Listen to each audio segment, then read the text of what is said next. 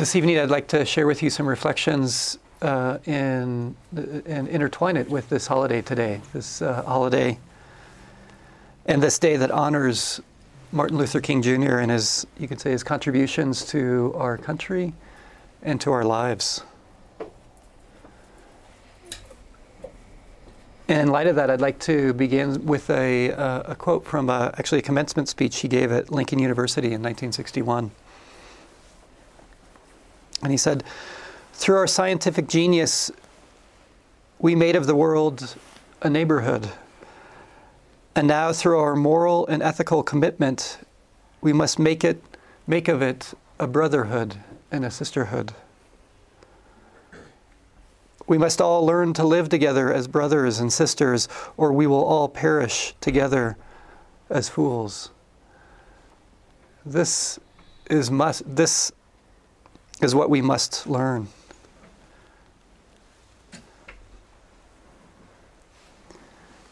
You know, I appreciate the encouragement that he gives to us in these words, the importance of learning to live together, really as family. And if we don't, you know, the results of that is to perish as fools. And tonight what I'd like to offer is possibly a way forward, a way of understanding what it takes to come together as a real family, a family of belonging. Also, in particular here in our community, but also in our larger communities and groups that we find ourselves in. And you find a similar notion in early Buddhism. For example, the Buddha used this one image of when the monastics could blend and live together like water blending with milk. So this blending of milk and water. And what I appreciate about this is that milk and water are different substances, and yet they can blend together. And I think in the same way, I think that is the skillful community where there's an honoring of difference, but there's still this ability to blend together in some kind of manner. And the image actually that I'd like to use tonight to kind of frame the reflections I want to share with you is really the image of, you could say, of the mountains that hover over us here in Flagstaff. And especially now with a little bit of snow on them, I find that it's so moving. And when I see that, when I really see the image of those mountains, it reminds me of really the promise of this path, of this vast and beautiful freedom that can arise through this kind of exploration that we do here together, for example, here on Monday nights. And I think it's also something inspiring when I think about still the kind of oppressive forms of racism that still plague our country. What a beautiful image to have that to me embodies this quality of vastness and beauty that has this taste of freedom. And at the same time, you know, I reflect on that most prominent peak that you see here from Flagstaff, you know, the most prominent peak. It's most often, you know, at least in dominant cultures, named Mount Agassiz. And that name reminds me of how far we still need to go on this path towards freedom. I think many of you know, hopefully you know, who that mountain is named after. It's named after Louis Agassiz, who was a naturalist. But not only was Louis Agassiz a naturalist, he spent a lot of his time actually doing what I would call pseudo-scientific studies, trying to point out that the white race was the superior race and that other races were lower. And in particular, that the black race was degenerate. And he spent much of his life writing and doing studies around this to help push this idea. And it's such ideas that make it possible for one group to what you can call other the other group. This quality of othering. Because if a human being, if there's a possibility to conceptualize another person as something that is subhuman, it's much easier to harm them. I think a lot of the project that you find in the scientific studies that Louis Agassiz was involved in was around this. And here it is, that name hovering over our town here in Flagstaff.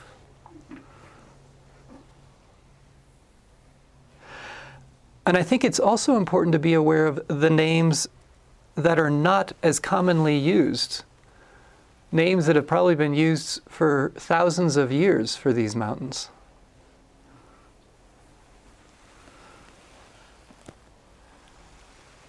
For example, in the Zuni language, again, and for the Zuni Pueblo, these mountains, again, are a really sacred place.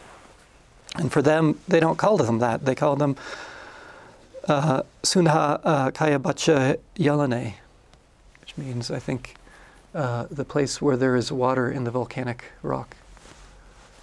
Which is kind of funny because the Spanish called it Sierra Sin Agua, which means the place without water. They might have been a little more clueless. So here's this name of that carries a quality of sacredness to it. And so many other names. The Hopi have their own name for it. Nuva Teyokave, which again, the place of snow on the very top. And actually there's 13 different native tribes that find these mountains to be a sacred place. All of them with different names for this place.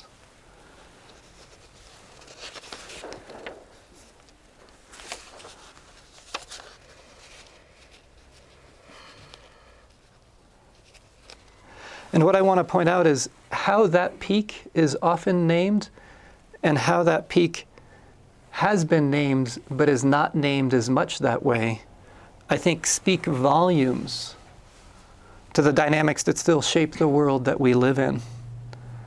Right here in Flagstaff, hovering over us. And hopefully you hear in that process of naming and not naming, do you hear the echoes of the past, the echoes of racism, the echoes of colonization, right here, hovering over Flagstaff.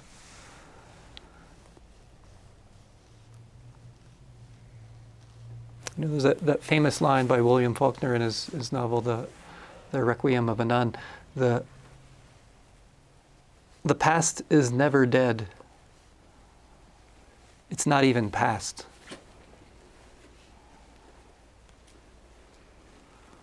The past is never dead. It's not even past. And I think hearing these echoes, hopefully you can notice that here is the past right here in this moment. And I think it points out something of the particular way that we're invited to be present. I'm not invited to be present to forget about the past or to pretend that there's no kind of force, energetic force from the past, but rather to learn how to be present in a way to skillfully navigate those echoes of the past. Thanks, Jeff, for shutting that. Appreciate it. And I think that's the way that I want to learn how to meditate. How can I sit here in the present in a way that it's navigating those echoes in the past in a radically different way? Because that's what I've inherited. That's the place I'm living. This is the very place I'm living. It's the land that I'm standing upon. It holds these traces of colonization and racism. These things that Martin Luther King spent a lifetime trying to dispel from this country.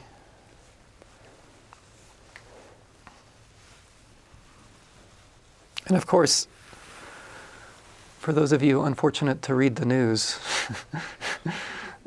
you know, these echoes of racism, if they were only in the distant past, it's amazing just in the last week what happens in this country. It's so close to the world that we live in. And what I want to point out is that it's even closer than that. And this is something that I spoke about a few weeks ago, about how close these societal tendencies are. Because hopefully you noticed it's not only out there, it's within our hearts and minds. Have you noticed this? It'd be so much easier if it'd be like if racism was only out there. If colonization was only out there. If I didn't have a mind that was colonized, that would be so nice. And I shared with you this quote from Krishnamurti that really speaks to this. And I want to share with you that same quote because I think it's so relevant for today and honoring this day of Martin Luther King Jr. Krishnamurti says, if you don't know how your mind reacts, if your mind is not aware of its own activities, you will never find out what society is. You may read books on sociology, study social sciences, but if you don't know how your mind works, you cannot actually understand what society is, because your mind is a part of society. It is society. Your reactions, your beliefs, the places you go, the clothes you wear, the things you do and don't do, and what you think, society is made up of all this. It is the replica of what is going on in your own mind. So your mind is not apart from society. It is not distinct from your culture, from your religion, from your various class divisions, from the ambitions and conflicts of the many. All this is society, and you are part of it. There is no you separate from society.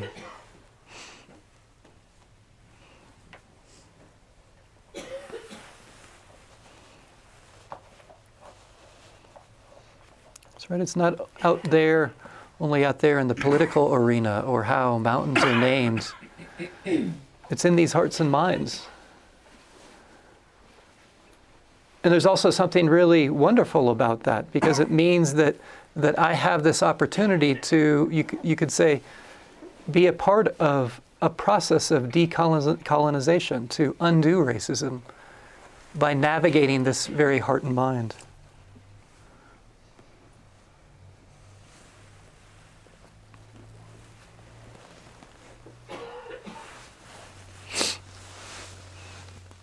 So I want to give one example of this, just along the lines of race. I think there's lines of this on so many different levels. And I want to share with you a saying from Jesse Jackson. Jesse Jackson realizing this in his own mind, remembering who Jesse Jackson is. Someone who has, again, spent his life, again, very similarly, for so much a part of the civil rights movement. And he said at one point, he said, "There is nothing more painful to me at this stage in my life than to walk down the street and hear footsteps and then turn around and see somebody white and feel relieved."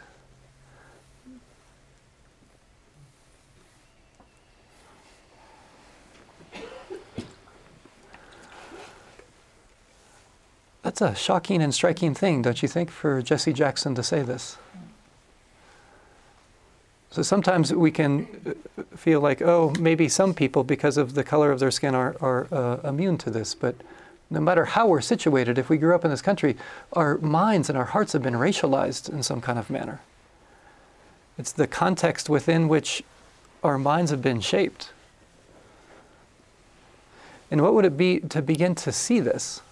Not to deny it, not to see it as that for example, these racialized minds are only things that happen in the White House. It'd be nice if it was that was the only place it was. Maybe the only difference is there's less editing in the White House.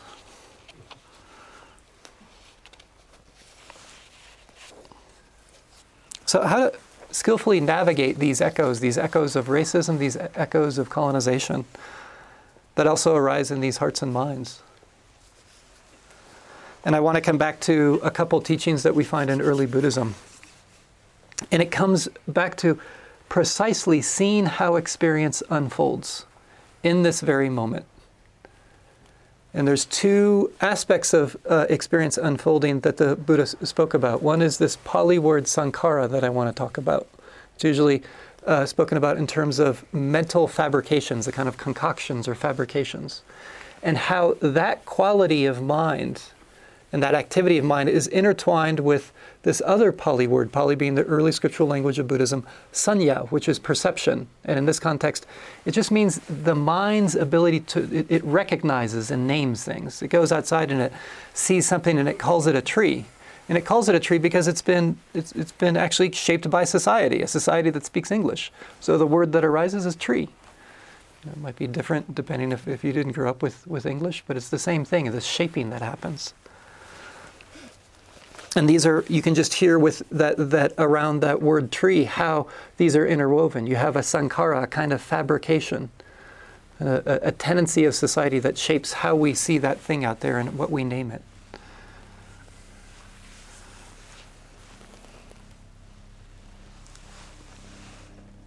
So a little bit more about these.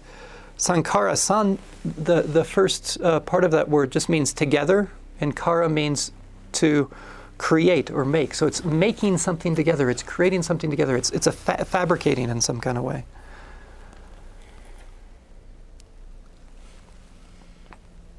And there's a monastic, Ajahn Sucitto, and the way he translated it, which I really appreciate, is he talks about it in terms of patterns or programs of the mind, or habitual programs. And so in the context of this talk, it's about societal patterns and programs that have shaped the mind. And those patterns or programs then begin to shape and interact with perception in some kind of manner. So I just want to give some examples of this that you may or may not be able to relate to. You know, it can be just around the activity of seeing. So here's this activity of seeing, and then that's going to overlap with perception. For example, seeing a body. And maybe the body that you see appears to be old or young, or large or small. It might appear to have brown skin or white skin. And in part because of how society has shaped the mind, there might be other factors, I don't want to deny that. What happens with those kinds of things coming into the mind is that some bodies look more appealing and attractive than other bodies. And it's because of how the mind's been shaped by society so much. And it can happen so quickly. And if you're aware of this, it's amazing how quickly this can happen in terms of the bodies that are appealing or the bodies that are attractive compared to the bodies that are not as attractive. And then what happens from that? Well, we see what happens from that. We see that the people that have certain bodies that are maybe more attractive or appealing garner more attention. And then the people with other kinds of bodies a lot of times are rendered invisible in a society. And you hear just in this is just the activity of perception and sankhara. These two qualities of the mind. You could say this is the unfolding of so many divisions that happen in our society. And it's because our mind's been shaped by that society that is determined and then given to us what is better than and what is less than. And it's not only around sight, it can be around sound. You know, you hear the accent of somebody. And then also there can be just such a quick bias that gets intertwined with that perception. For example, sometimes, depending on how one is situated, sometimes people with a southern accent, you know, an accent that's coming from the south of this country, a lot of times immediately what can get hooked with that is, oh, less intelligent. And it's right there, a sense of less than. Or sometimes in liberal circles there can be a sense of also just a judgment around that, an assumption of maybe where that person is coming from, just because of a particular accent that is heard from the mind. So there's a sankhara, an habitual pattern around that sound, and then there's that sound and that perception of then naming it in a certain way. And what I mean by naming, it's also the feeling quality of better than or less than, more intelligent or less intelligent. Or around gender. It's amazing. Have you ever noticed that? You walking down the street. I find this amazing about the mind. I'm walking down the street and I see somebody and like I immediately know if they're a man or a woman. Like I feel like I know if they're a man or a woman. Isn't that a trip? As if I know how that person identifies. I mean, it might be a person that doesn't even identify with that societal construction around male and female. They might not be into that whole binary thing. But the mind really feels like it knows. It's because it's been shaped by society.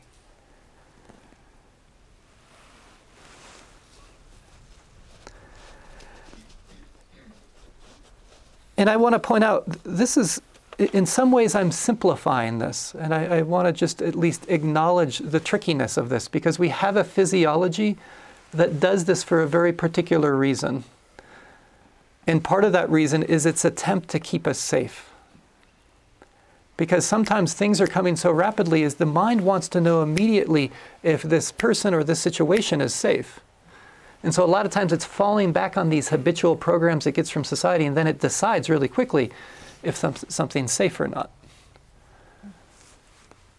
So I just want to acknowledge that this is, it's an overlap with our physiology that makes it really tricky, because that can be really helpful to have that at times. I think I gave this example this weekend. I think I've given this example a lot. The bunny rabbit. You always got to come back to bunny rabbits, because bunny rabbits are just like us. They're mammals. It's so great that the bunny rabbit, immediately when it sees a mountain lion, it runs. It's not trying to figure out if this mountain lion is maybe different than other mountain lions, is maybe kind and cuddly. It's just going to assume that. It's not really like, it's doing some serious othering in that situation. And it's what keeps it safe. Unfortunately, we got the same kind of physiology that hopefully we can move forward with, so we can not get as hooked by that process of othering. But the other reason I mentioned that is we don't have to feel like horrible, bad people when we have a mind that does these kinds of things. It's just part of the physiology that you've gotten, and then you've been thrown into a kind of a messed up society that has this huge history of slavery and racialization on all kinds of levels, and colonization.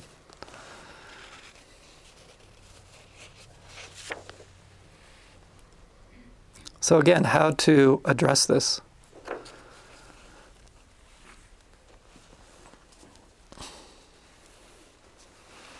It's just what we're doing here on Monday nights. It's just to notice what the mind is doing.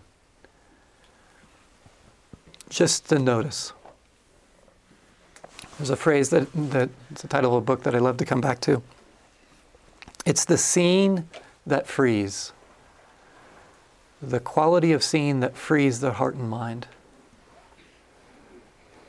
Because when I'm out there walking around, or I meet somebody and I can notice the mind do that, have a little bit of a recoiling or a little bit of attraction in a way that is based on merely what the mind is seeing, I can see it and not be as hooked by it.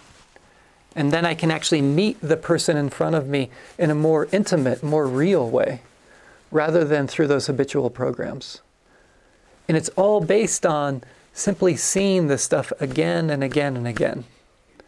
And it requires me to have the willingness to see it. To come away from, I think, maybe it's probably a common thing, so much of this assumption that I don't have a mind that's colonized, that I don't have a mind that's racist. That's such a dangerous idea. It's like thinking that I grew up in the society that and my mind wasn't racialized. That's crazy.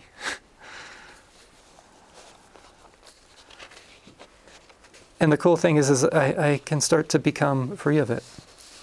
And the one flavor I invite you to really become curious about is the flavor of judging. Just the activity of judging. When you're sitting here in meditation and the mind judges someone else, maybe judges somebody at work, or even the mind judges yourself, like this whole activity of colonization can be just turned right back on yourself.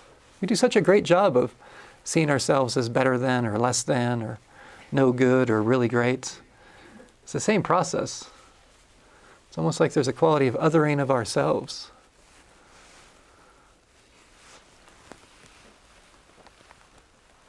Again, Martin Luther King calls this, you could say, narrow provincialism. He says, the real tragedy of such narrow provincialism is that we see people as entities or merely as things. Too seldom do we see people in their true humanness.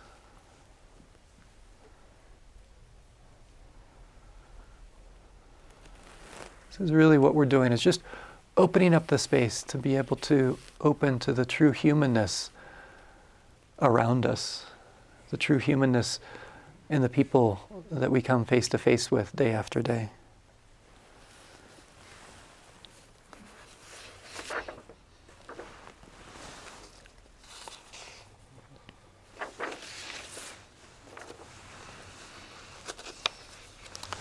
So tonight for the sitting meditation, I invite you to have two things. Be sensitive if judging comes up, and what you do with it is just to notice that it's judging. That's all it is. No, that's what the mind does, judges. So you don't have to judge yourself for judging either. Oh yeah, it's just, so yes, that's society. That's how we get class divisions. There it is. And what would it be like to see the activity of the mind tonight? It's just a play of society. It's not you. It has nothing to do with you personally. You're not a bad person. You're not a good person. Just this crazy mind that's kind of doing its thing as you sit on a cushion and you bring your mind back to the breath. Notice it. To see what it's like just to have that frame, if it makes a shift, if there's any relief from that. So we don't have to take it so personally. Okay, so I invite you to maybe just take a minute or two to stand up and move around, stretch your legs, and then we'll begin to sit together in a minute.